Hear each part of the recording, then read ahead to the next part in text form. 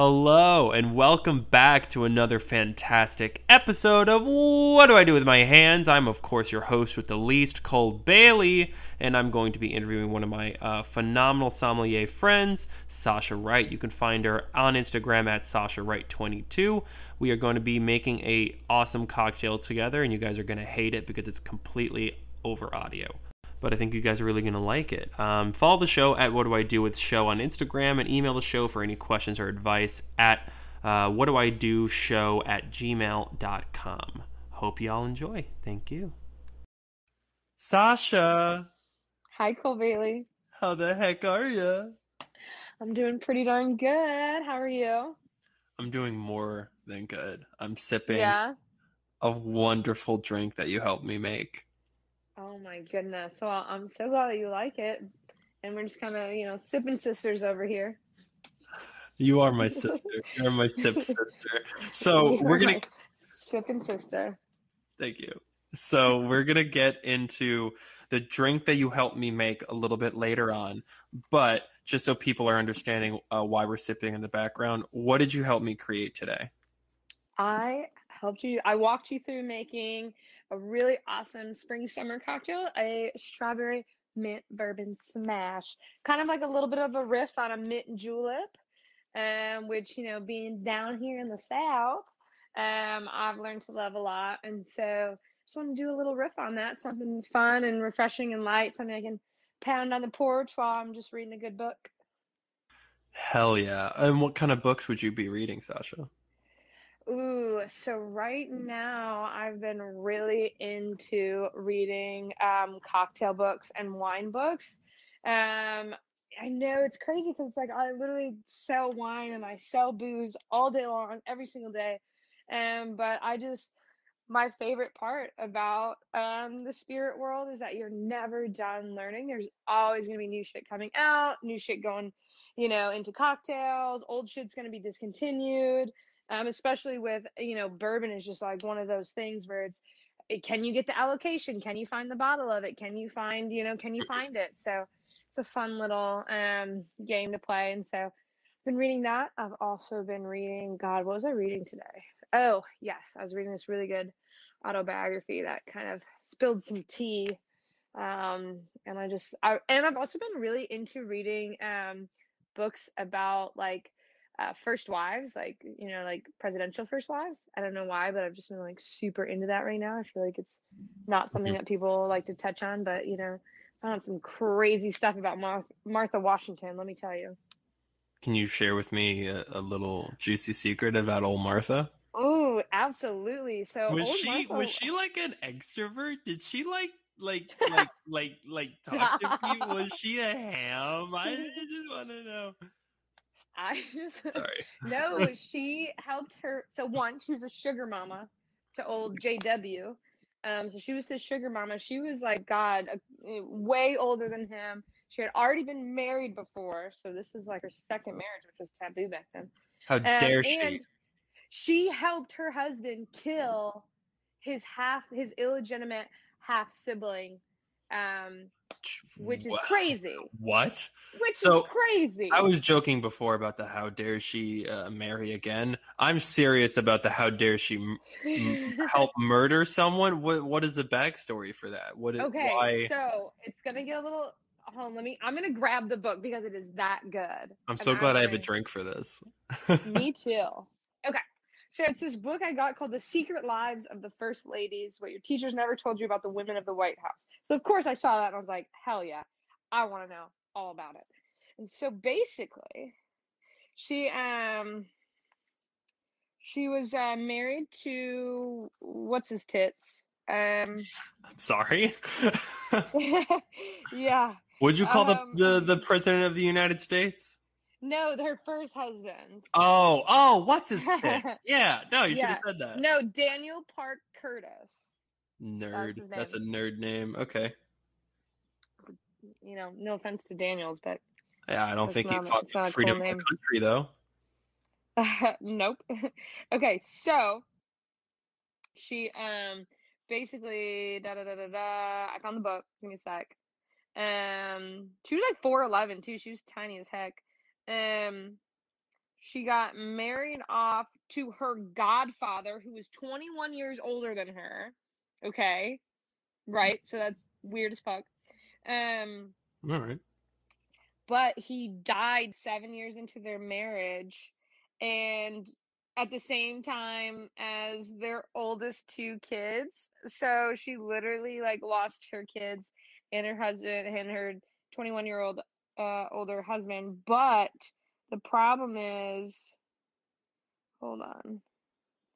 Oh yeah, and then George Washington was in love with Sally Fairfax, who was already married to his best friend. So I'm pretty sure they were cheating on each other. Not positive. We can cut all this out because now I'm gonna get started into literally.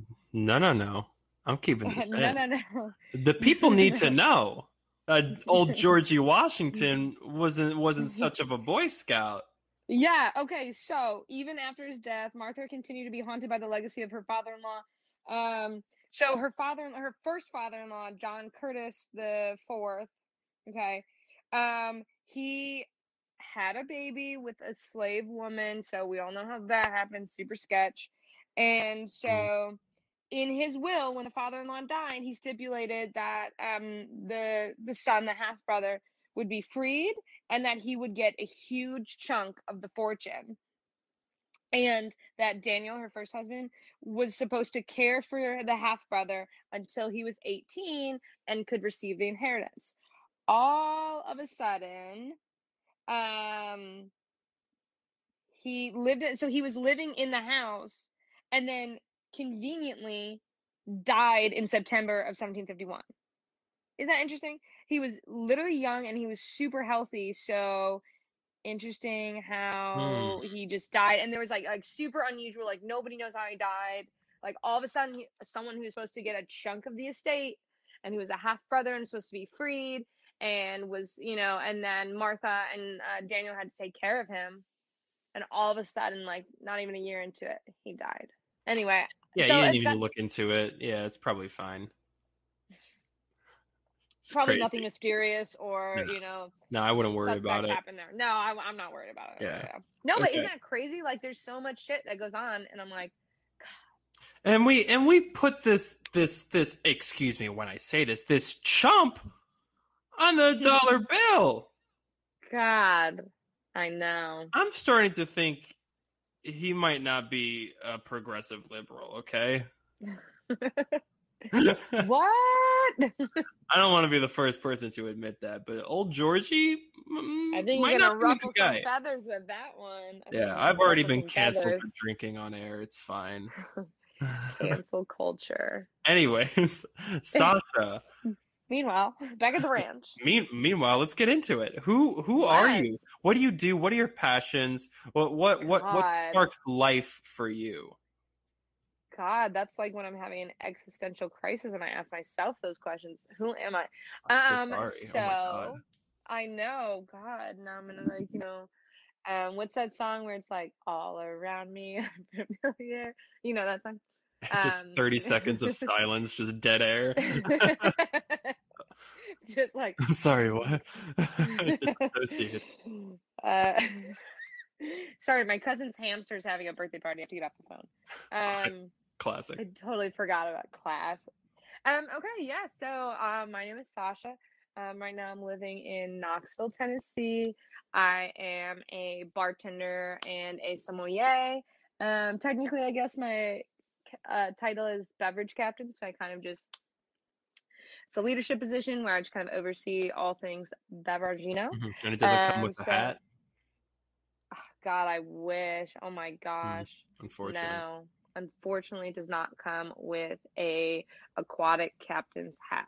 However, that just means I get to sell some really, really cool wine and I get to make some awesome drinks and yeah, I guess that's it about me.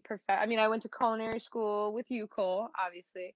Went to culinary school in Napa, in St. Helena, and that's kind of where I started to learn about beverage, and I was kind of lured over to the dark side of beverage. And then when I went to New York to get my bachelor's in business administration, I was kind of dipping my toe a little bit more into like the metropolitan New York cocktail scene. I started taking this class about basically beverage operations with Professor Fisher. Really kind of opened my eyes. I'd always been interested in beverage, but it wasn't until I took that class, and so myself and a few friends every single weekend when we were living in Hyde Park, New York, and we would take the train down to Manhattan. And just literally beep up around, and Professor Fisher would like call ahead for us and could get us into some amazing places like PDT, Please Don't Tell, Speakeasy, kind of, an amazing spot. You get to ring the cute little red telephone in the telephone booth, and it's behind like a little Yep. hot dog stand. We got in there, and then God, I guess the biggest eye-opening one would be Audrey Saunders, who I've had the biggest girl crush on since God knows when. I think she's literally amazing. She started Pegu Club, and so that was one of those things where that was like one of those aha moments that kind of changed my life.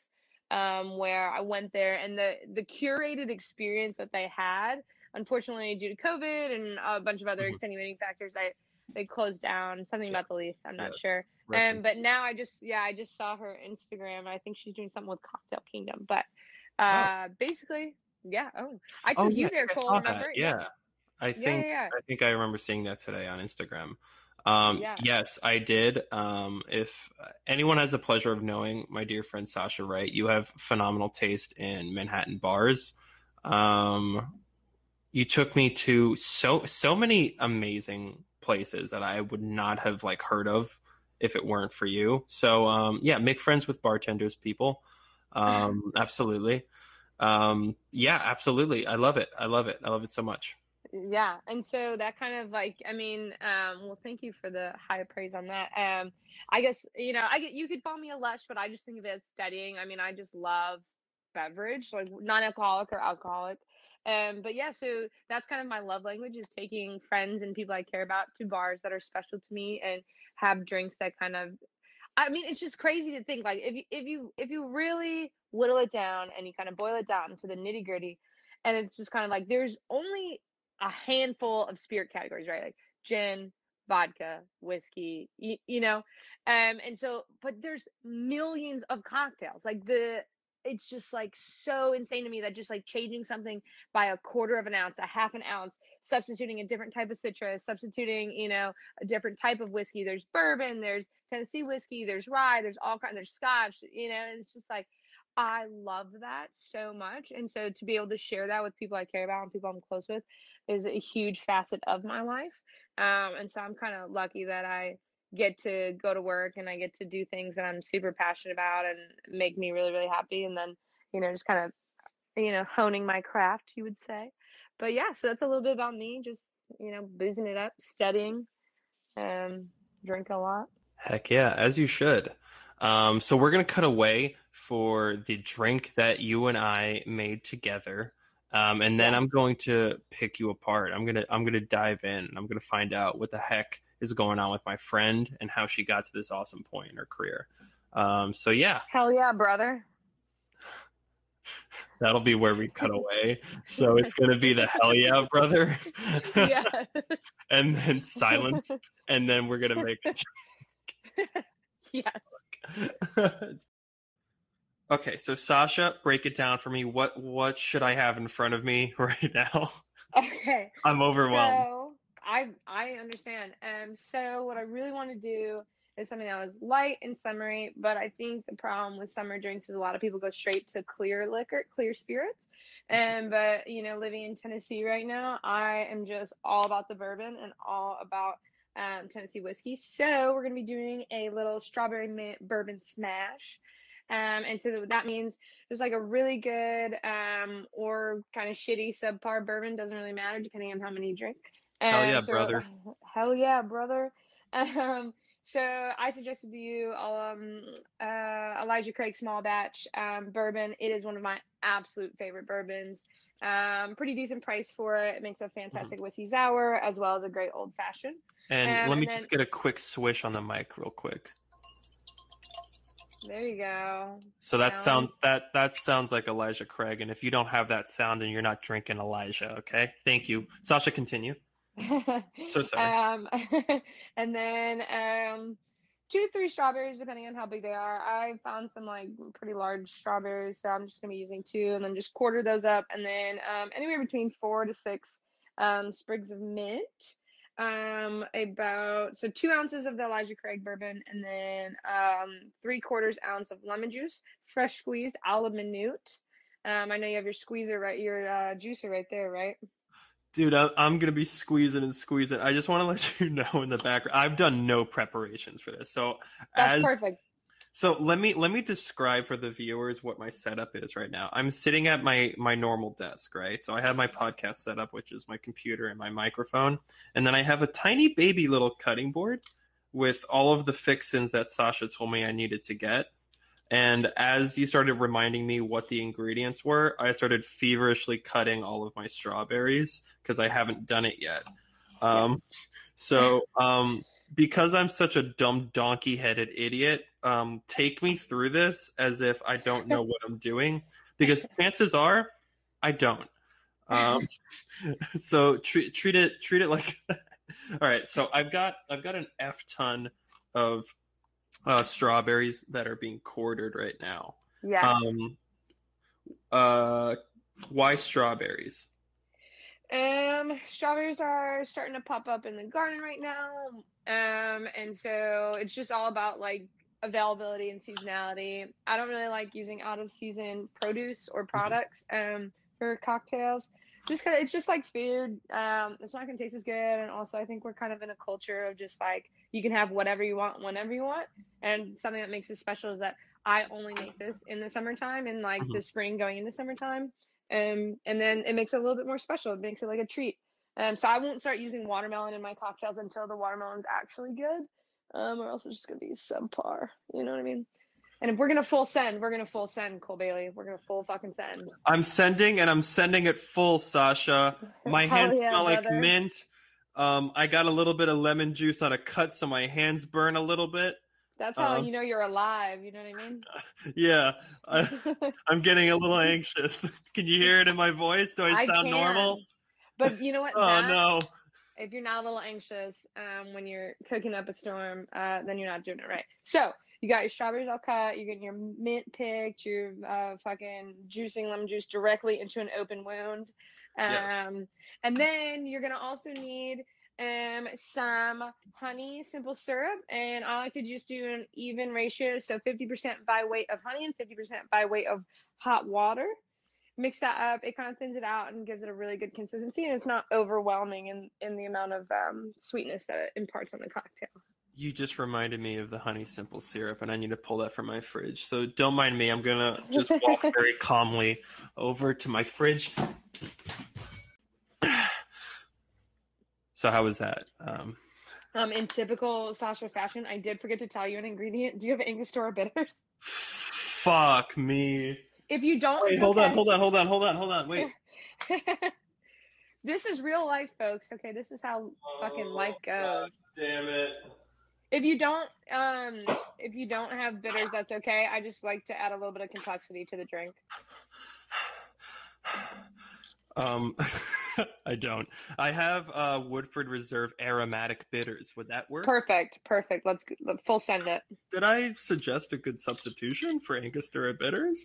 You Did I get did. these aromatic bitters as a birthday gift?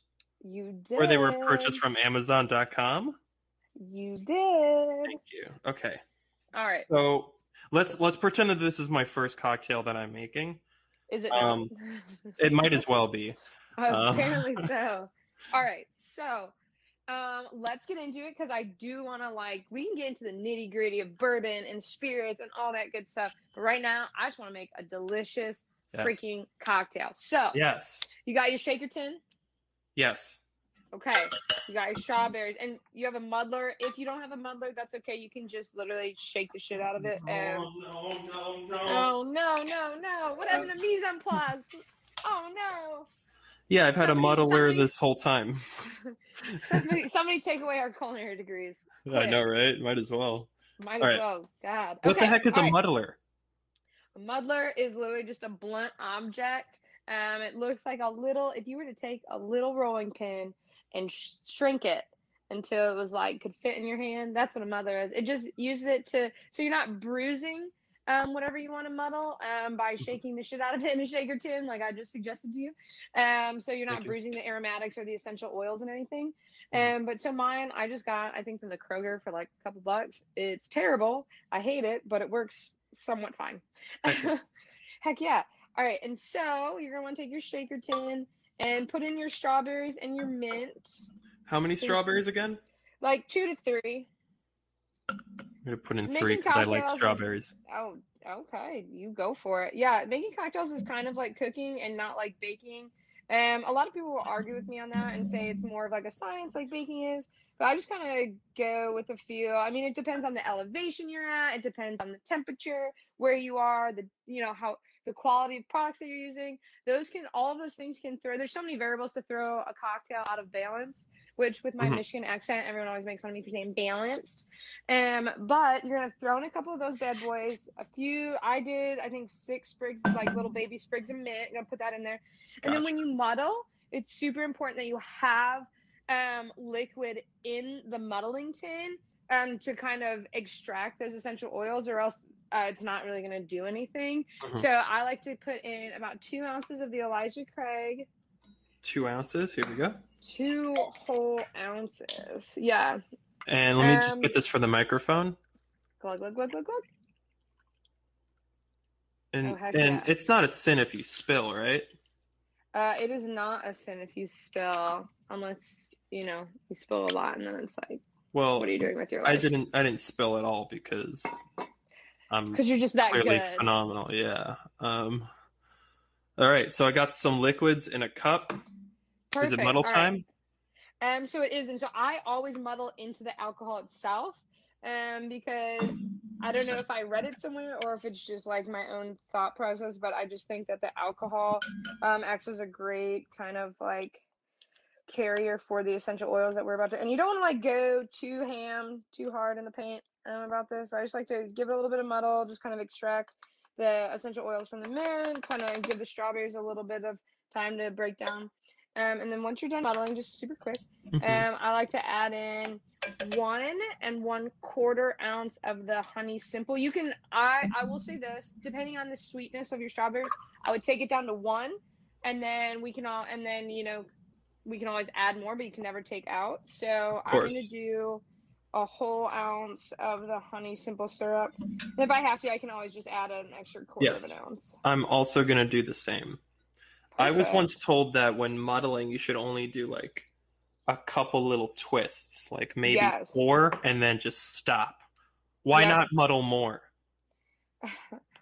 ¿Por qué no los dos? Right? So just like I said, you don't want to bruise it. You'll just basically essentially bruise the cells. It's kind of how like in cooking school we talk about not putting garlic through a garlic press and instead slicing it with a really sharp knife. It's the same kind of principle. You don't want to bruise the Hmm. cells. It's just going to make it just a lower quality of a finished product. Much love. Much peace and love from Tennessee. And then you're going to do 3/4 ounce of lemon juice, fresh squeezed. All Can we right. get some squeezing for the audio? Yeah, you guys are gonna hear me squeeze this lemon live, so get ready. Oh, that was, Oh, oh no! Knock the muddler over. oh, nuts. This is really good for an audio podcast. I love it because everything we're doing is visual and we have I no know. visuals. I know. This So, is. Oh God, this is perfect. I love what I do. Let me tell you, Sasha. How much? of the lemon, Yes. 3/4 ounce, so 0.75 ounce. Oh, looks like we're gonna need the other half of the lemon. Buckle up. Do you think if I squeeze harder, I'd get more juice? No, because then you just start to get the bitterness from the pith and the essential oils from the peel. The what? The what? What did The you just call me? pith? What'd you The call me? pith. Don't talk about my mom like that. All The right. pith is the little white part that's on the citrus. Fun fact, everyone. Okay. Now, do you have your ice in a towel and something to smash it with? Yeah, absolutely. Need you to give me a moment. I'm gonna go ahead and start smashing. Amazing. So Sasha, I'm gonna do something a little bit crazy, okay? I'm gonna smash my ice with my muddler. How does that sound? You go for it. I'm just using a rolling pin. So And I'm getting out all the aggression I have about how season 8 of Game of Thrones ended. Wow, you're taking that thing back, huh? So I don't give it out much. So just wrapping it in the towel and just smashing the crap. So yeah. So hold on. Stop. Wait. Huh? You were saying? Did you say something? Okay, so the best way to do it is to lay the towel flat out. I'm assuming you're using your desk. Yeah. Lay the towel flat out. Place the ice in the center of the towel, and then fold the towel into third hot dog style. So like you're folding it so it's like kind of long. Yeah. And then yeah. And then you fold it up like that, and then you take the ends, put them in half, and then that way you have like a little sack, a little brush sack. I made a little pouch. And then then you're just gonna smash. That's where the name comes from, is a whiskey smash. I will say this, don't put this in your cocktail. This is the ice that's going straight into the glass, but I don't want my cocktail to get watered down while we're doing this. So that's why I'm smashing the ice first. I'm gonna put it into my rocks glass, and then I'm gonna go ahead and put regular ice into the shaker tin, shake it a little bit, and then we're gonna strain it with our Hawthorne strainer over top the crushed ice. Give me like 20 minutes while I smash this, okay? Stop. And then don't forget to add 2 dashes of bitters to your cocktail after you're done with ice, if you haven't already. Everything is smashed as shit, Captain. Perfect. That's what we want. Okay, I have my ice ready, so now I gotta go and I gotta do the dang thing. Oh, all right. Shit. So I put it into my rocks glass. Put it into your rocks glass. Hold on. And fill it up so it's almost like domed, like a snow cone, right? Because you're going to pour the liquid over top and it's going to sink down a little bit. So make sure it's domed over top like a snow cone. I don't think I have enough ice. That's okay. Luckily, this isn't visual, so nobody will know. I want people to see my creation. Oh, heck yeah.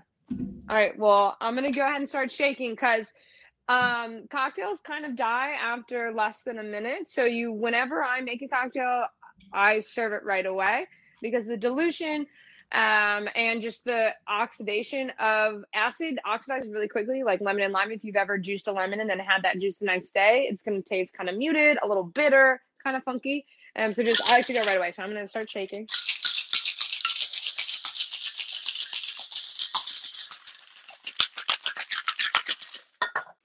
Heck yeah. All right. Okay. All right, it's my shake time, right?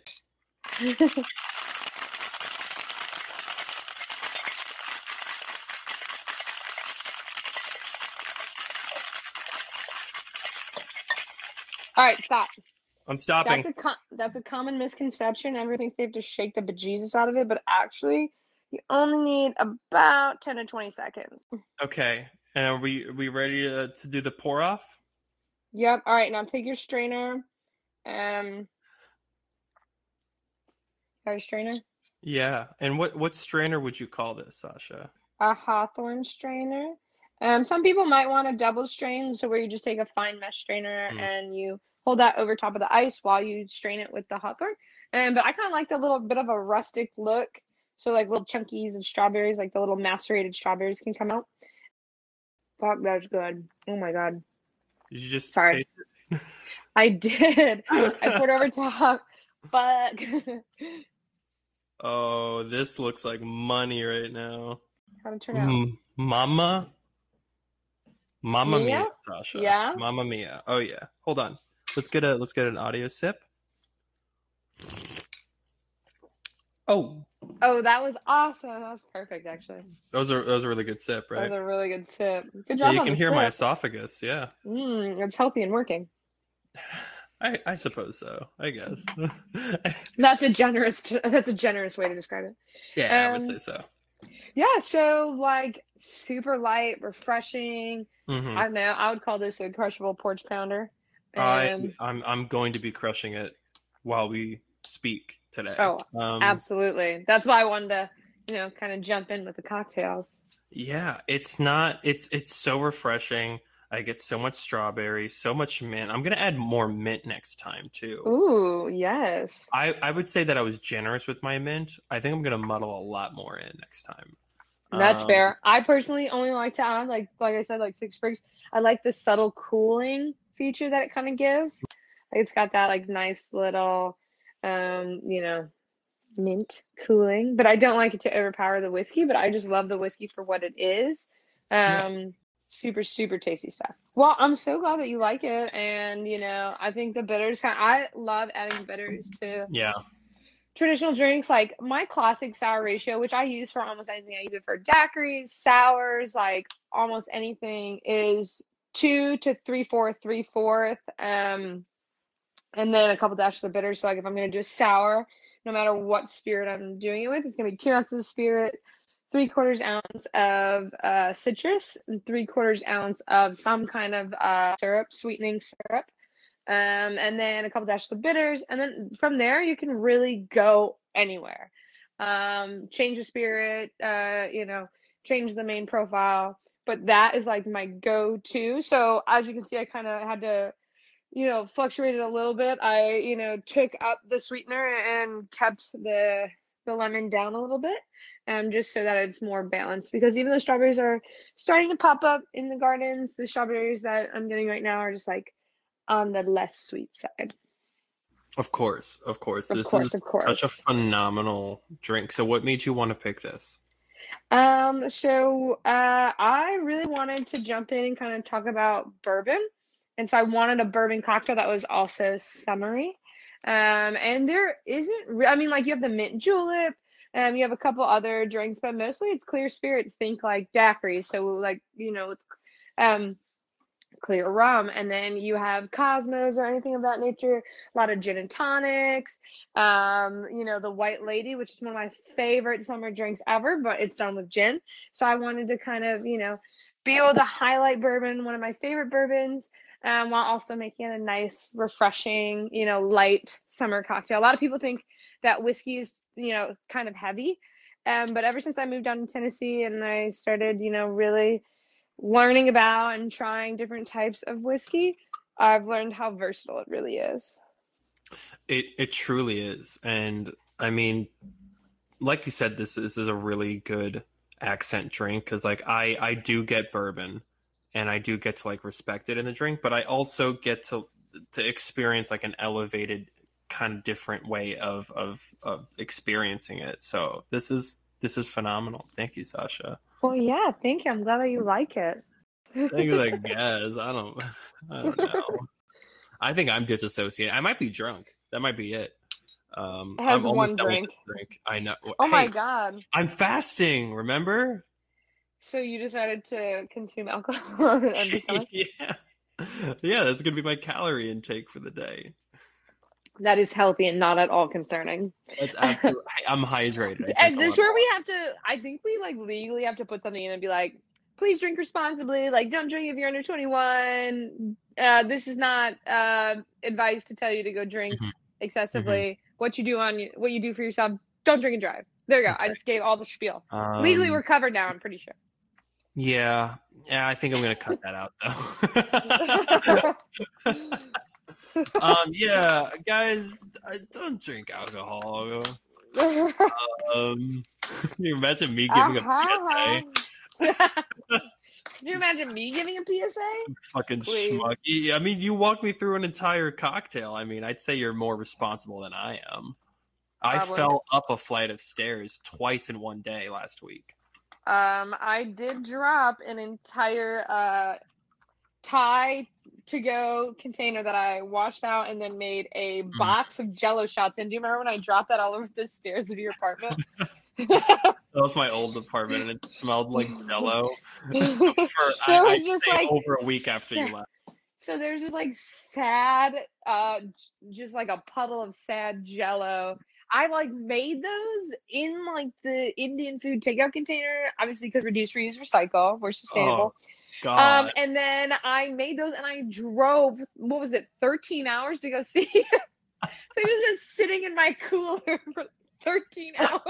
And then you drop it on the And I did all that work. It literally took 2 days to get from my house to 13. your house. And the second I crossed the threshold, no, nay, before I even crossed the Nay. threshold, nay, it was game over. Maybe one day we'll have to upload that video again of just the absolute buffoonery that we used to get into. Yeah, a 13-hour journey just to end up on the floor. I love Well, it. no, it's not even just a 13-hour journey. I had to like put it in the refrigerator for 12 hours. So this is like Yeah, over an a, entire day's worth of work. a 24-hour shot. And I fumbled the container. I fumbled You the fumbled the to-go bag. container. I did, but we persevere through it all. Thank you. Well, I'm still glad that That's a you. life lesson right there. What's That's a the life lesson? lesson. What did you learn from this? I How did you better learned yourself? to bring a more reliable container if I'm going to be traveling across state lines with a product. And two, shit happens, like the fucking Forrest Gump thing. Shit happens, and you wait. You don't clean up the Jello per se. You just kind of move on with your life. Yeah, yeah. The metaphor here is don't clean up the Jello. Let it sit so you can smell it. Anyways, No, the metaphor is let it sit until your landlord finally comes and does their job. So, if anything, I was doing a favor for the people of that building because yeah, you saved us. Thank you, hero. Right. Anyways, Sasha, please cut that out. no, it's absolutely the final product. Sasha, I want to know more about my dear friend because to be fair, I don't think I've dove into your background and your passions enough. That's one thing that I'm learning from doing this podcast is that I don't know my friends at all, and I think Yeah. that makes me a bad person. Love the correlation you've drawn. I need therapy. I need therapy. Don't we all though? Ha. Of course, of course. So, Radio silence for 30 seconds. God, right. this is just like real life. Every time I like make a joke and it falls flat, it's just radio silence for 30 seconds. I was muted so I can aggressively sip the rest of my drink. So that wasn't me being rude. That was me, exhaling into a glass while I slurped on the ice. Yeah. Yeah, exactly. All right. So you already told me a little bit about how you got started in beverage. So what made you want to transition into beverage? Like, were you always destined to be in the bar? Like, what was the original goal for you? What did you want to be when you grew up? Oh, yeah. No, I love this question. And it's something I tell guests at my establishment all the time. So growing up, I mean, I think God, I must have been like 5 or 6, and I made my brother's birthday cake. Like, I don't know why my parents allowed me to be in the kitchen like that, but I just grew up and I loved it so much, and I loved what I was doing. I loved cooking. It just came super naturally to me. Something I was always passionate about. I never had any other inklings about any other career choices. It was always going to be cooking. I was going to open up my own restaurant. I was going to go to the best culinary school I could find, open up my own restaurant, and then that was it. It literally was like boom, boom, boom. I just kind of didn't really care what it was going to take to get me there, and that's what I wanted to do. And I never really faltered. I even had to go to a school that had a culinary arts program just in order to like bolster my chances of getting into a really good culinary school. So, Oh, then I didn't know oh. that. So wait, what was the school? So I'm from Michigan, just outside of Detroit in one of the little suburbs. And the public schools, where I was living, obviously, I mean, like I grew up right next to a trailer park, like grew up next to the railroad tracks, quite literally on the wrong side of the railroad tracks. So didn't have a lot of money growing up. And I knew that if I wanted to get a scholarship or anything like that, I was gonna have to have something on my resume or, that would enable me to just kind of put me a step ahead. And so I had to go to this private school on scholarship that had a culinary arts program because all of the other places I was looking at, they didn't have one, or the high school wasn't accredited or anything like that. And so luckily and very thankfully, I was able to go to this private school, this co-ed private school that had a culinary arts program. Um, and I was able to get vis-a-vis scholarship. So super fortunate that people were looking out for me even back then. And then I remember I was in, God, I think I was in fourth grade when I heard about the CIA, the Culinary Institute of America. I was in Whoa. computer class. Yeah, I remember it. We had to do a project on where we wanted to go to college. And I literally was in fourth grade and I found it. I was, of course you see like Le Cordon Bleu and you see JWU and all that stuff, but I saw the CIA campus in St. Helena, California, and I just knew I had to go there. I was obsessed with it. And then in eighth grade, I started making more concrete plans about it, and that's when I had to take this special high school placement test and get placed into this high school that I really wanted to go to. And then I did, and then while I was there, I kind of made more cemented plans to go. And Wow. I just, So yeah, no. you had to apply for this special high school? Was What was the process So, yeah, so, well, it's a little bit different. So, like I said, like, I mean, it's kind of known that, like, Michigan public schools are struggling a little bit. Part of that is because of the charter school vouchers. It took money away from the public schools and allowed people to select it was just a whole big mess. And so because of that, the public schools suffer. And my mom has always been pretty adamant about us going to a college preparatory school. But we didn't really have the money to back it up.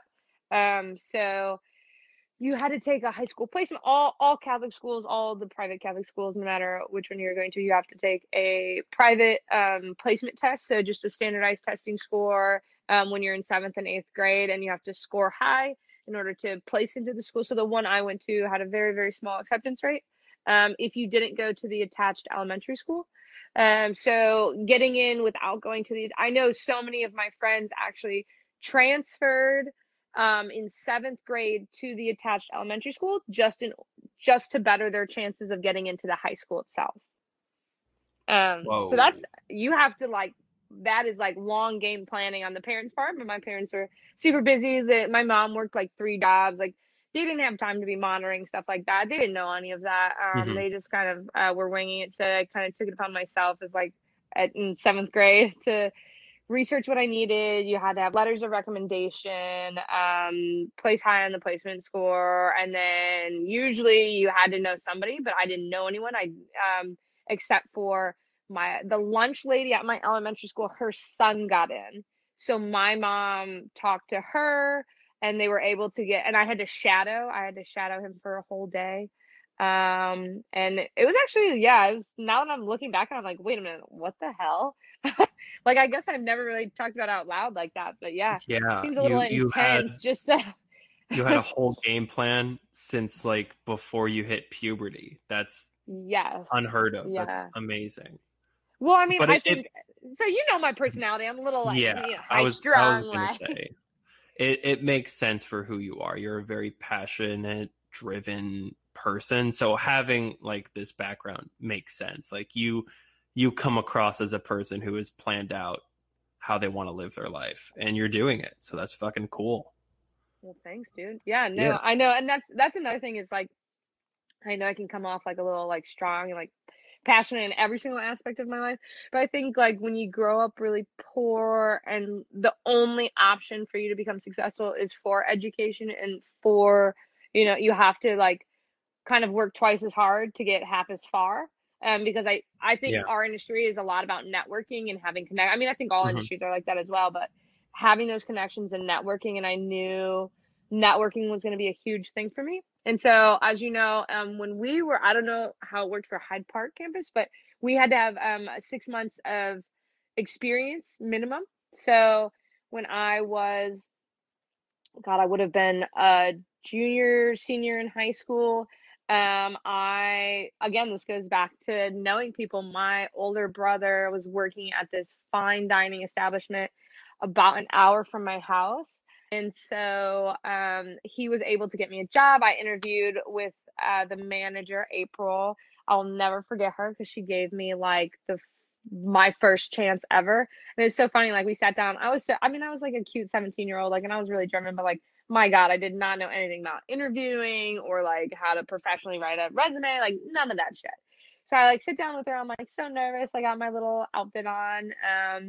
And she basically was like, someone gave me a chance when I was really, really young, and that opened up every single door for me. And she's like, I want to be able to be that person for you. And so she gave me the job on the spot. They hired me.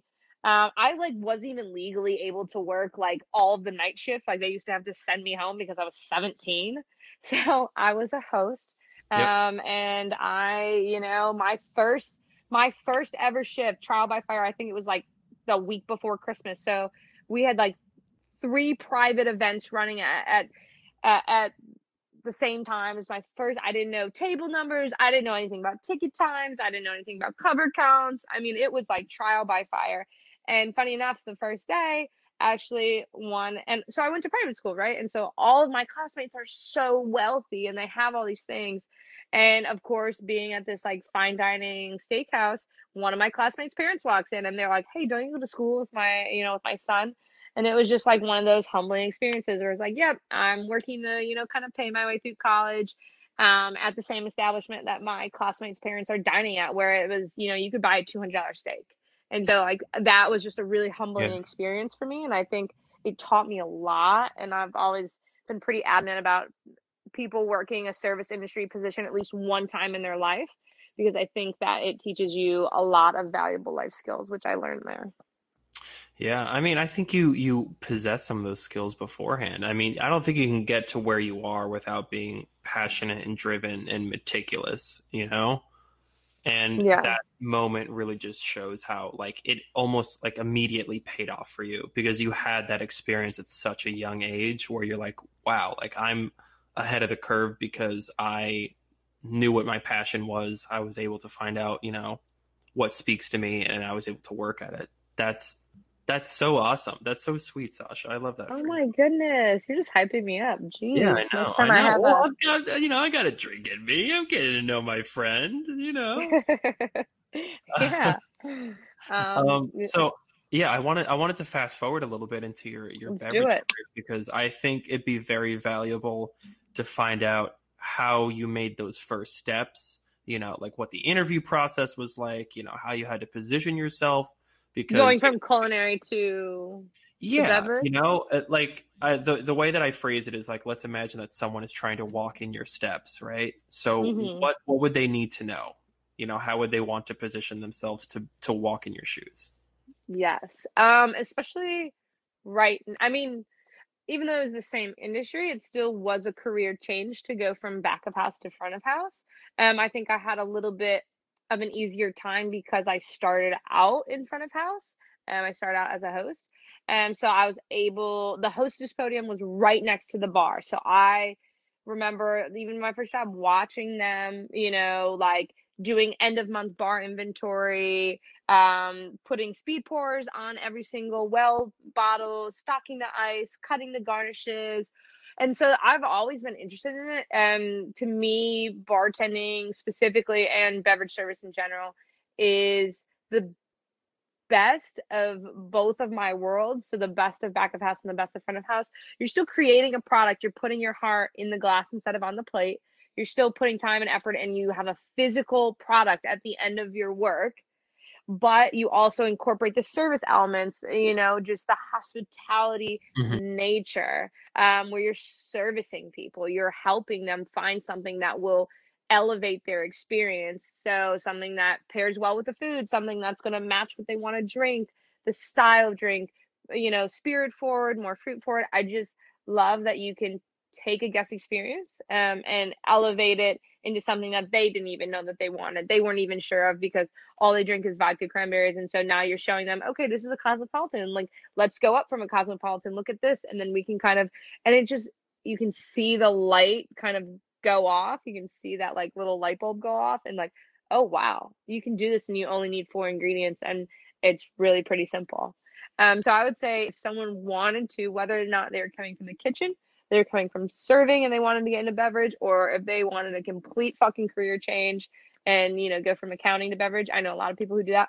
Um, I would say the first thing you need to do is start experimenting at home. That was kind of where I started after I would go to all those cocktail bars in Manhattan. I would come home and I would try to recreate them and I would try to buy new spirits.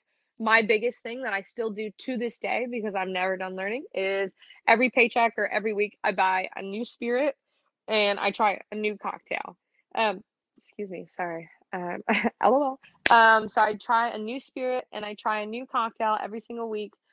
Just to one up my bar. Nobody ever starts with a full bar overnight. It's just not practical. Alcohol can get expensive, especially if you're buying it all like that. I also buy, there's a liquor store about 30 minutes from my house, and they sell miniatures of like specialty liqueurs. So you can get chartreuse or pomegranate liqueur or Carpano Antica in, you know, 375 milliliter formats instead of 750 ml formats. So that way, if you don't like something, you're not committing an entire bottle or you're not wasting it. You can get little travel size ones as well. So I did that with yellow chartreuse before I really felt comfortable and I was like, okay, yeah, I can use this in a last word variation called, I think it's like, that's the word or that's my word.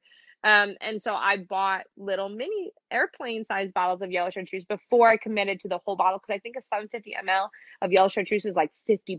That's expensive. That's a huge commitment if you're not sure you're going to like it. So definitely I would start with studying at home. There are so many amazing blogs. I want to say it's Jeff Rosenthal, if I'm not mistaken. He's one of my favorite beverage blogs. Punch has a great one. Follow people on social media and just reach out. The biggest thing for me has been, I've been really blessed in where I work and what I do, that I'm able to meet a lot of movers and shakers in the wine world. For the most part, I would say people are so excited to help you. And if someone gives you attitude, if you reach out to them on Instagram, you're like, hey, I'm really interested. Do you have any tips or tricks or anything? If someone gives you a bad attitude about it, then it's not someone you want to learn from anyway. And so my biggest thing would be studying at home, trying new stuff, getting a feel for it. It's all about memorizing ratios too, as well. So start getting some of the classics down pat. Start investing in your tools, and then when you're interviewing, a lot of times when I've interviewed for beverage positions, they just ask about your background. And for the most, I think every single beverage position I've ever interviewed for, every beverage job I've gotten, really, it's never been like that they expect you to know every single thing about beverage. They just want someone who's really passionate and willing to learn. Because every single restaurant or bar or, you know, wine bar, they all have different ratios, even for the classics. And so someone who's adaptable and willing to change and works really hard and works fast and works clean. It's all about having a set list of priorities. What comes first? What takes priority? You know, if you have 8 different drinks that come in, you need to know what drinks takes the longest to make, what drink will die quickest. If it's, you know, if it's an egg white in there, like you want to do that one last so the head of foam stays nice and clean and doesn't deflate or die.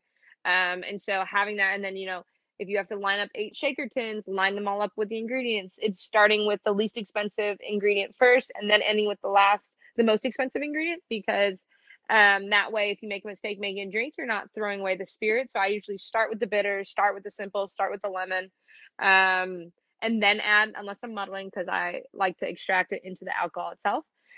So that's the only exception I make to that rule. But yeah, so then that way, that's always really helped me. That way, if you make a mistake or you read the ticket wrong or something, you're only throwing away lemon juice. You're only throwing away simple syrup. You're not throwing away 2 ounces of an expensive spirit.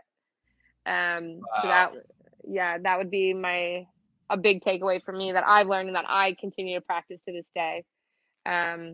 Yeah, So, that's yeah. so much. I love it. So let's say I wanted to start making my own cocktails at home. You kind of mentioned, you know, stores that like sell like the smaller bottles, so you don't have to like drop $100+ on building a Yes, bar. What equipment would you need?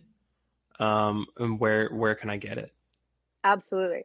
So, there are a few websites. I mean, not that I encourage purchasing from Amazon, but I also understand that right now things are a little crazy. Sometimes people don't want to go into a store to purchase things with COVID and all of that. So Amazon works. Cocktail Kingdom is good. I typically find, especially now with Audrey Saunders having a line, I'm gonna go check that out. Sometimes bartenders will also sell stuff, but you can also get it like Kroger and Walmart and anything like that, and mom and pop stores. I love buying bartending stuff from mom and pop stores. That they're cooking stores usually, but they have a small little section for bartending. So a shaker tin, you can really decide if you want a Boston shaker or, if you want one that comes with a lid and a strainer attached into the lid. Or if you want it's basically like two tins, kind of like you see at a dive bar. It's usually like a pint glass and then a metal shaker, and then you kind of slam the glass into the metal shaker to create a vacuum-like suction. And it prevents things from spilling. Or you can get the one like I mentioned earlier about with the cap on it that comes with a strainer built in.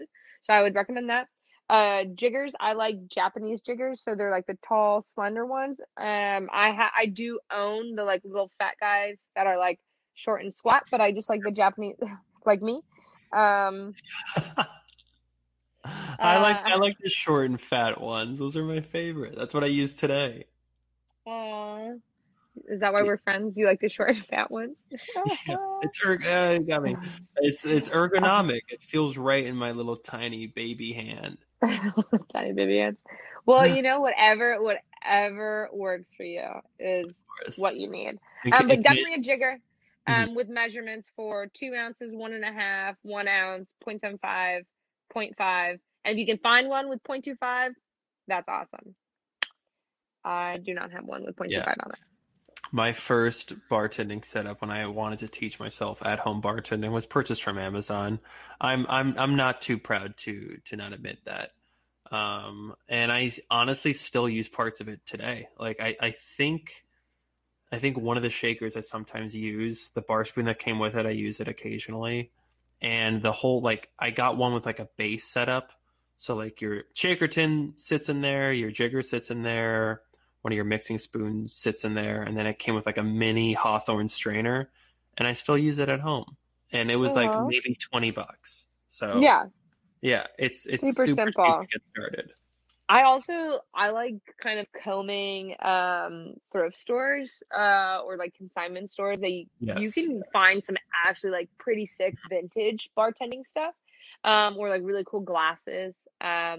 But yeah, so definitely that. You mentioned a bar spoon. That's great. Sometimes recipes will call for a bar spoon worth of something, syrup or bitters or liqueur or something like that. Mhm. A muddler, like we use to make our delicious strawberry mint bourbon smashes. Oh, And yeah, I'm trying to think. A peeler, if you have one for garnishing. It's really garnishes are important in cocktails. I would say more so than in food, because garnishes actually add to the drink, and without the garnish, the drink is not the same product. So yeah, I would say those are. mhm. Gosh, I'm like looking over, trying to think like what I'm missing, but I Yeah, I can't mean, yeah, you really. can. Those are pretty much the essential basics, right? I Yeah, mean, if someone's looking to get into it, just searching up like a bartending kit online those is are like the definitely the five, way. 6 things that you need. Yeah. Yeah, exactly. So let's say I wanted to start making cocktails at home. Um, like we both know that like you don't need an incredible amount of product to start making cocktails. So like what No. are like the preliminary starting cocktails if you wanted to start making your own cocktails that also kind of give you like a little room for experimenting there. Yes. Okay. So, um, I would recommend having just one of every type of spirit, and it does not have to be fancy. I started out with like that plastic jug, kind of Hmm. like I was just experimenting. So you're gonna need a vodka, a white rum, tequila, and then some kind and a bourbon and a rye. And a gin. I'm super big on gin. I'm on a huge gin kick right now, but it's not for everybody. But those are like just starting out with the basics, starting out with those. I would say uh especially if you're not necessarily familiar with or comfortable drinking straight liquor. And I'm not talking about the shots you do when you're at a club and it's disgusting and you have to chase it with something. I'm talking about drinking something neat. I would recommend starting with that classic sour ratio that we talked about earlier. So, for a daiquiri, you can do 2 ounces of the rum, 0.75 lime, 0.75 simple syrup. And then from there, you can move on and you can make a mojito with it, right?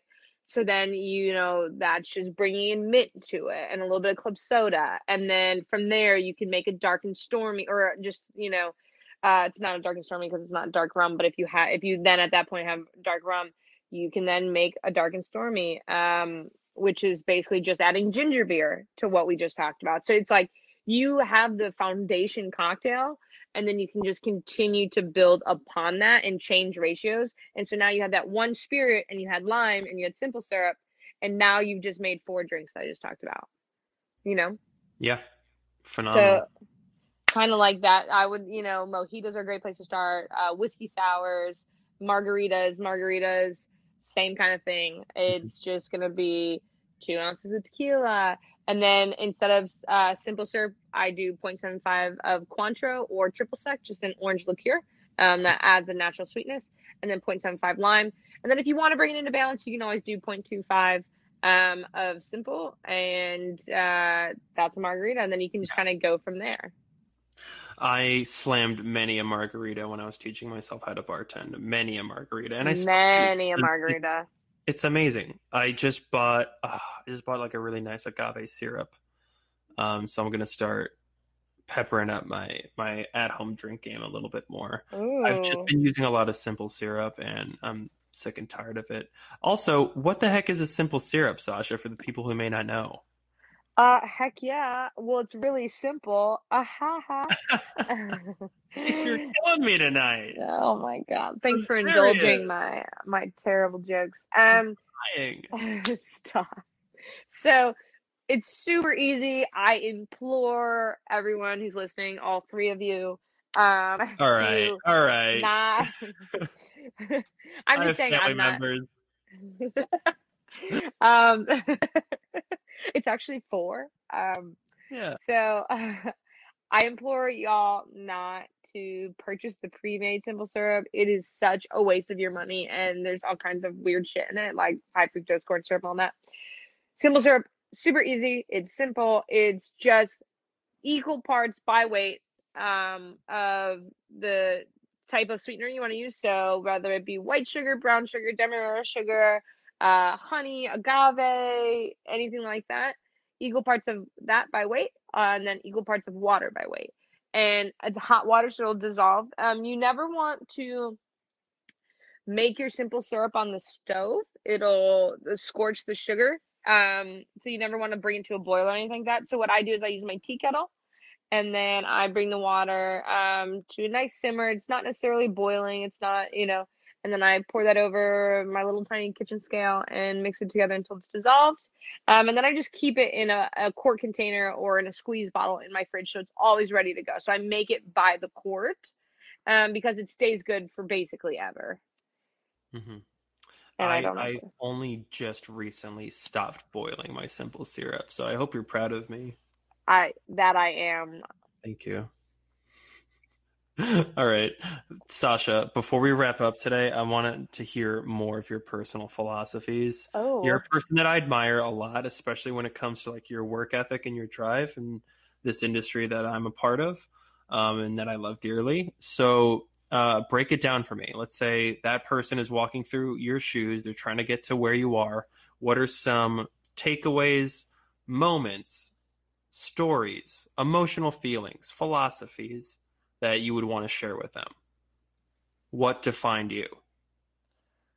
God, that is a bit of a loaded question. Yeah, That's that's that's the response I usually get. To be honest, I Jeez, slam oh it hard at Petey's. the end. I know. Oh, you're full sending it. It is full send Tuesday, I guess. Gosh, I guess the number one thing, and I've talked about it with you, I've talked about it with a couple other projects that I have going on right now.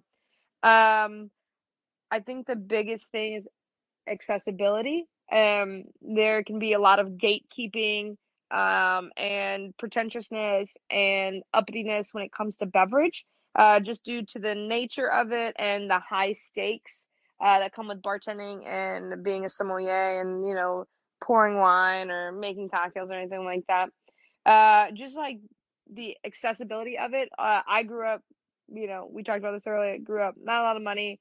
My parents drank Sutter Home, like bottom of the shelf at the grocery store, the 1.5 liters of shit wine, the boxes of Franzia. I think that is actually, besides communion wine, I think that that's the first wine I've ever had in my life.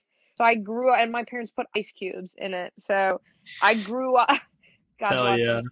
God bless him. My dad keeps his red wine in the freezer. So to this day, there's no changing it. Still, Um, even though they I created a Tom. I took my mother to a craft beer bar. I thought she was going to have a literal brain aneurysm. She was like, "I just want Budweiser," and I was like, "They don't have that, but we can find you something similar in profile." And she was just like, "I don't want to be here anymore." So, I grew up in the Midwest. It's the beige Yeah. diet through and through, like humble beginnings. And it was really hard for me to get into this industry. I'm not gonna lie, I was young, I was a woman, I was inexperienced, and I did not come from an environment where we had great spirits or great wine. I didn't know anything about it, and it took a lot of perseverance and continuing to push and push and push to be let into to be to have a seat at the table. And so, one, if you want to get into this, the perseverance is gonna have to be there no matter what. You're gonna get told no more times than you get told yes, and you have to be okay with that because it's very selective and it's very hard. You think about all that goes into it.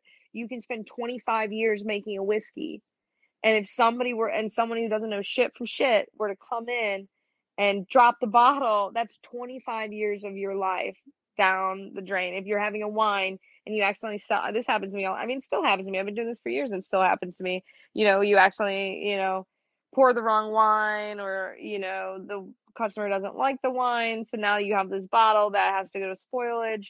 And it took someone 3 or 10 years of their life to make that wine. That's really humbling to know that every time you're serving a drink, whether it's wine or a cocktail, you are holding someone's decade of work in your hand, and you have to be respectful of it. And you have to honor that commitment and that time and that effort that went into it. And so I think that that's a really important thing, and to understand why people are a little bit closed off about it is because they're sharing part of themselves every time you make a drink. You put your heart, at least for me, I'm very passionate. So that's kind of why I got out of cooking too a little bit. I think it's really hard for me to just be so closed off in the kitchen and put my entire heart and soul onto a plate for a guest and not even be able to like interact with the guest, not be able to talk to them, not be able to see how they enjoyed it, not no feedback, anything like that. And so, that transition to bartending really made that a little bit better for me. It was a little bit easier to put my heart in a glass and be able to talk about it and be able to communicate with the guests before, during, and after. But yeah, so perseverance. And then my biggest thing is accessibility and making it so it is a little bit more of an open space, a more inclusive space for, all genders, all types of people. Um, it's tough. I mean, I'm 5 foot nothing, right? Every single bar I've ever walked into is not made for someone who's 5 foot nothing. And so it's like that's a struggle in and of itself. It's not accessible at all. Any bar I've ever worked, but you just, you kind of make it work, and you kind of try and do what you can, and do little fixes behind the bar. But yeah, I don't know. I guess my personal philosophy is just, God, that's such a loaded question, Cole. Oh my God. What the Yeah, heck? actually we can just cut all this out. We can just cut it out. Jesus. I mean, That was so yeah, loaded. it I was literally am like, it was what? fucked, it was fucked up for me to ask that. Like, Dude, I don't even. yeah, can you define your sense of self real quick? Just like What a in like two awful sentences or thing to less, ask. please. Yeah, yeah. Well, I mean, Jeez. yeah, I'll give you enough time to parse through it, but yeah, absolutely. No, you answered that phenomenally, as I knew you would, because I think you take a lot of time to like ask yourself personal reflective questions. And I think that's something that's like got you to this point, because I mean, even at a young age, I'm learning that you're constantly asking yourself, like, where do I want to be? Who do I want to be? How do I get there? And it's not something that like you kind of just like, glazed off for like a couple of years. You're constantly working for that, and that's something that absolutely needs to be recognized, because like, look at you. I mean, you're a mid-20s Psalm and you're absolutely crushing it, and it's Oh because my you gosh. time working towards that, and it wasn't even your main goal, you pivoted into that, Yeah, I think being able to pivot is really important. I mean, and also I do want to, I mean, not to like paint this as all sunshine and daisies, because it hasn't been. I think Yeah. I wanted to be as I started bartending. I think there's a negative connotation about bartenders. I mean, obviously, like, it's always expanding. Chefs had a negative connotation, and now it's like the new it thing. Like, everybody wants to be a chef and they want to be on TV and they want to do all this stuff. And I think bartending is having a similar renaissance like that. But even to this day, like, my parents, I think, are embarrassed to be like, my mom doesn't even know what a sommelier is. So the easiest way for her to say it is just like, I'm a bartender. And I get a lot of flack for it. People are like, you have two different degrees, you went to college, you're doing all this stuff, and you chose to bartend. I think, and that hurts a little bit sometimes. So I think that that's Hmm. actually, if I'm being like totally open and like bearing like everything, like I think that's part of why I wanted to be a sommelier, is that I think it's a little bit of an elevated title. I don't agree with that. I think that there's a little bit more of an elevated connotation and view of a sommelier versus a bartender.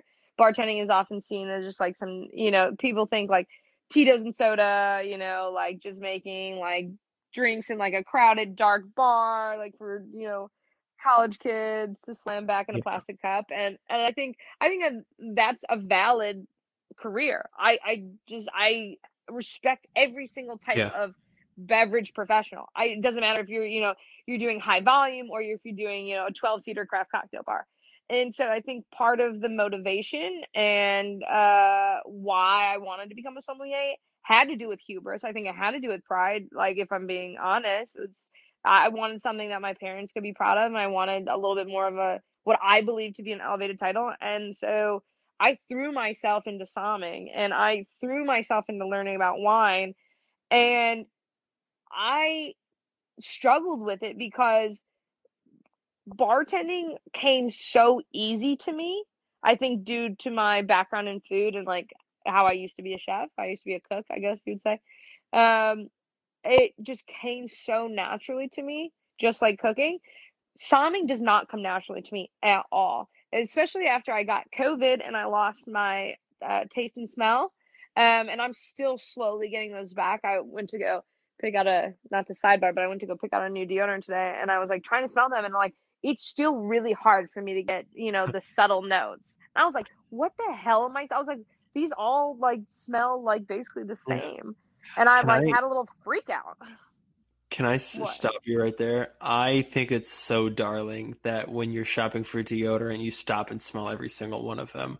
I don't think I've ever done that in my life. I think, oh, this has a cool name.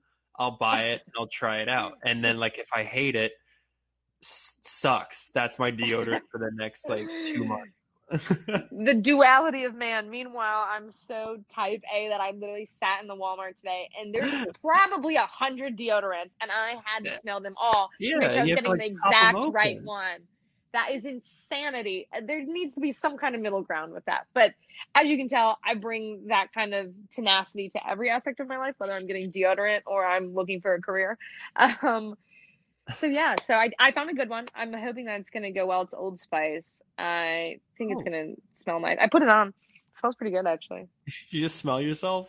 I gave a little pit check just now. Absolutely I did. There's no shame in that. I love that it picked up on the audio.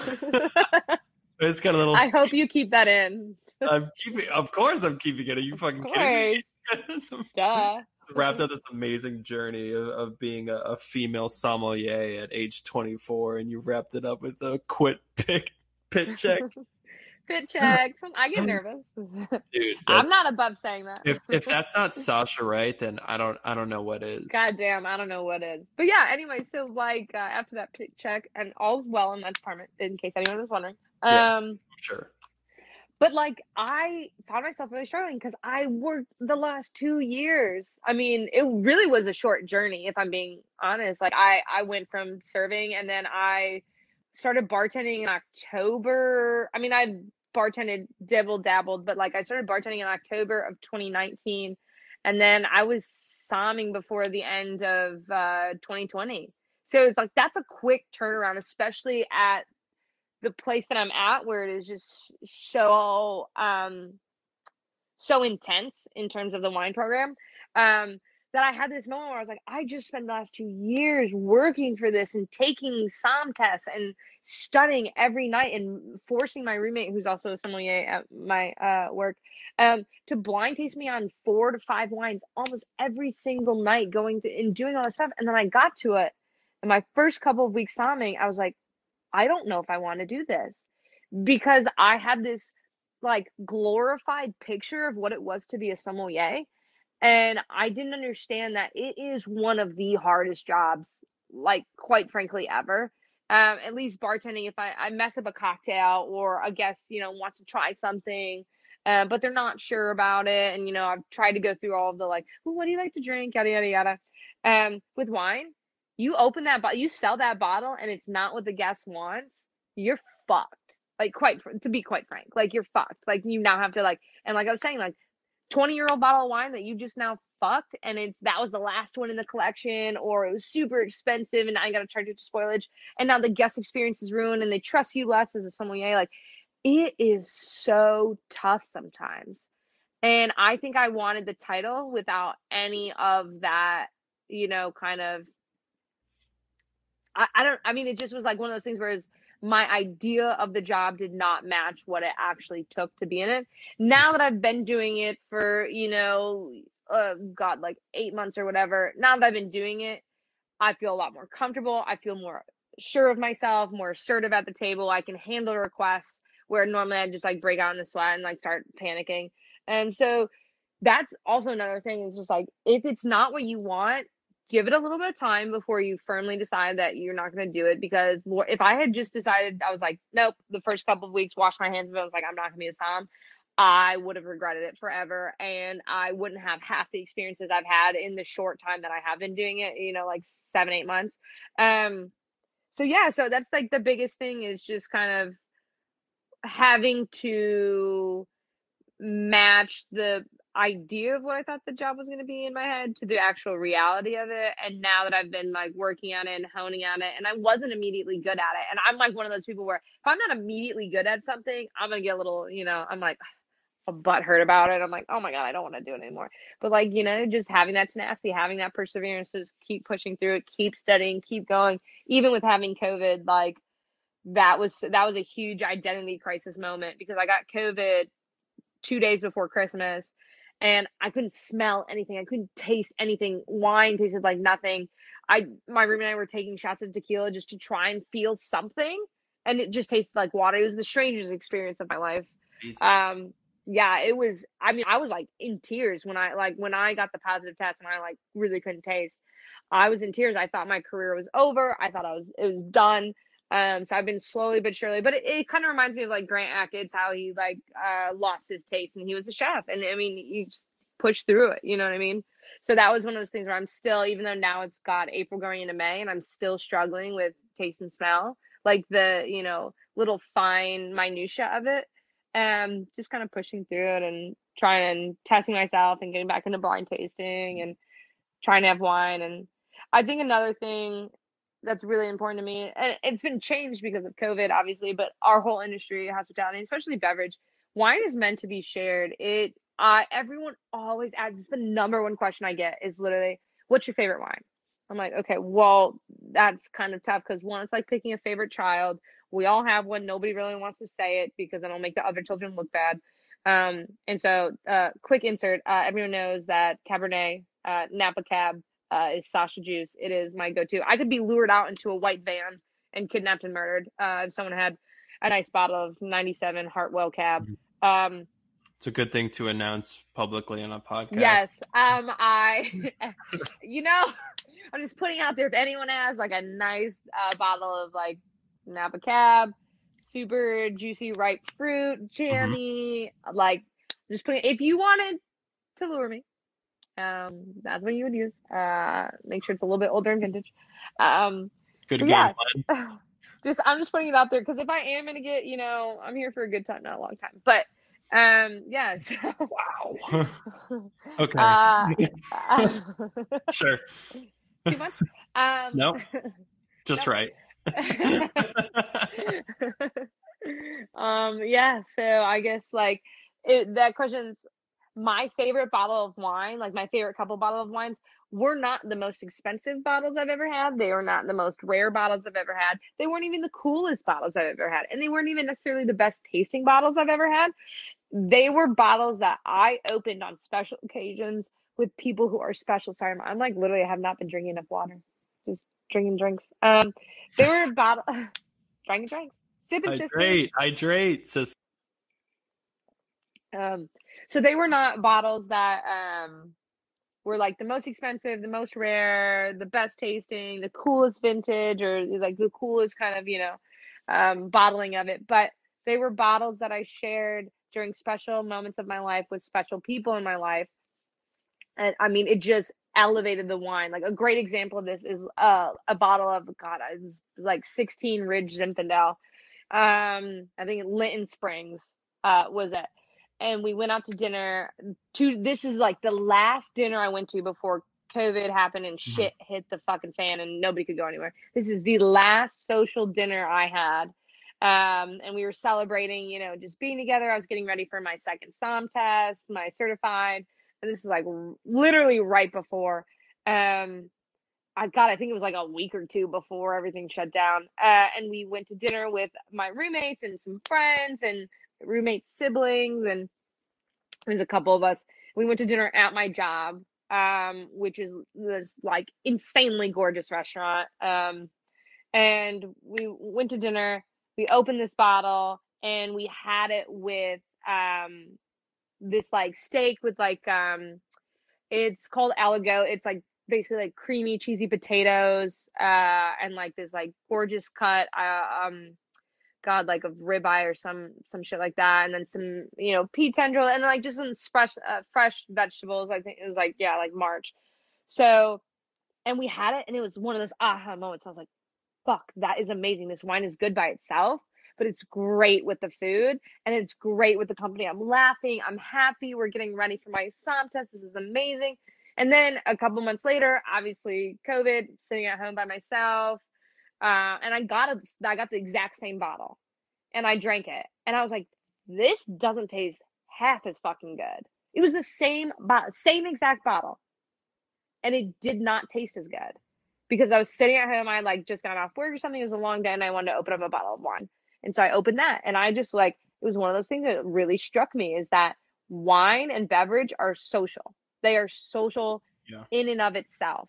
You cannot make a beverage by yourself. It takes a village. It is social by nature and it's not going to taste as well. I mean, granted, I'll put back a bottle of wine by myself, like no problem. But it's not going to taste as good if I'm not surrounded by people who mean something to me. I'm not having a good time. I'm not laughing. I'm not sharing it sharing it with them. I want to like whenever I have a good bottle, I want to share it because it's not as fun if I'm having this super amazing wine. I'm not sharing that pleasure with other people. Absolutely. And I think that's a great point to wrap up today. I mean, wine and beverage is social. Mm-hmm. I think one thing that I have learned in my like short time in beverage is that it's all subjective.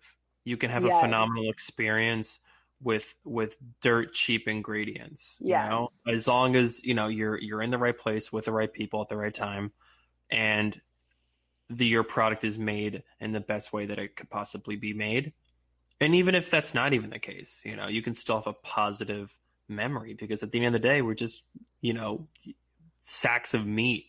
If On we a have a floating good day, we rock. have a good Sacks day. of meat Yeah. on a floating rock. Sacks of meat on a floating rock. And if you have a good God. day with a good meal and a good drink, that's going to stick with you forever. But people like you can formulate with your experience in back of house and in front of house, you can create those memories on your own for other people. That's amazing, right? That's the goal. Absolutely. And so, Sasha, I just wanted to thank you so much for chatting with me today. This might be my longest episode ever, and I'm so glad that it is because this was awesome. I love getting to learn more about who you are, and just to see, like, what your thoughts are on the passion and the road that you carve for yourself. So thank you so much. Do you have anything to plug? How can people find you? What do you want to share Yes. with them? Well, first, I wanted to thank you for having me and, offering this platform kind of like with a few of our other classmates who've gone on to do amazing things. I'm so proud of you starting this adventure and kind of, you're just such a passionate and I think a really talented person, not only in our industry, but, just in general. And a great friend to have and a great professional to know. You've always helped me grow as a professional because sometimes I can be a little hot headed. With passion comes a lot of hot headedness. So, one, I just want to thank you for just being the gem that you are. And then two, I guess the only thing I really have to plug would be God. I've been, kind of working with, I have a few passion projects on the side, so I'm not going to say what they are just yet, but I will say if you'd like to find me on any social media, it's going to be Sasha Wright 122. So Sasha SASHA WRIGHT 122. Usually works for Instagram, Twitter, Facebook, yada, yada, yada. But yeah, so those are my socials and feel free to reach out if anyone has any questions about beverage, if they're interested in getting into beverage or just kind of honing their skills, whether professionally or just at home. I'm always happy to help. I get phone calls from y'all all the time. Like, oh my God, I'm about to have friends over. What should I do? I'm gonna make this for dinner. Nayla calls me and it'll be like, I'm having this for dinner. What kind of wine should I get? So I'm I love always, that. That's I so love it too. cute. Yes. Okay. Well, thank you for having me, Cole. I'm going to hop off unless there's anything else that you wanted to chit chat about. Well, that's pretty much it. I just wanted to hear your Eh. entire life story real quick. Anyways, yeah, I have been Cole, your host with the very least. Please share this podcast with as many people as you know. Share with your mom. Share with your dad. Share with your dog. Share with your neighbor. You can follow the show at What Do I Do With Show on Instagram. Email the podcast for any workplace advice, questions, advice, stories, please, at whatdoidoshow@gmail.com. That's what do I do show at Gmail. Give us a rating on iTunes or whatever platform you use to listen to us. And, hopefully we'll keep pumping out some more wonderful episodes with wonderful, awesome people like Sasha here. But other than that, that's all I got. Sasha, thank you again. And I hope that all of you have a pleasant, wonderful evening. Slam a bourbon smash for us, will ya? Can I get a hell yeah? Can I get a hell yeah, brother? Hell yeah, brother. Amazing. Can that just be how I leave? I'm literally planning on cutting it right there. Hell yeah, brother.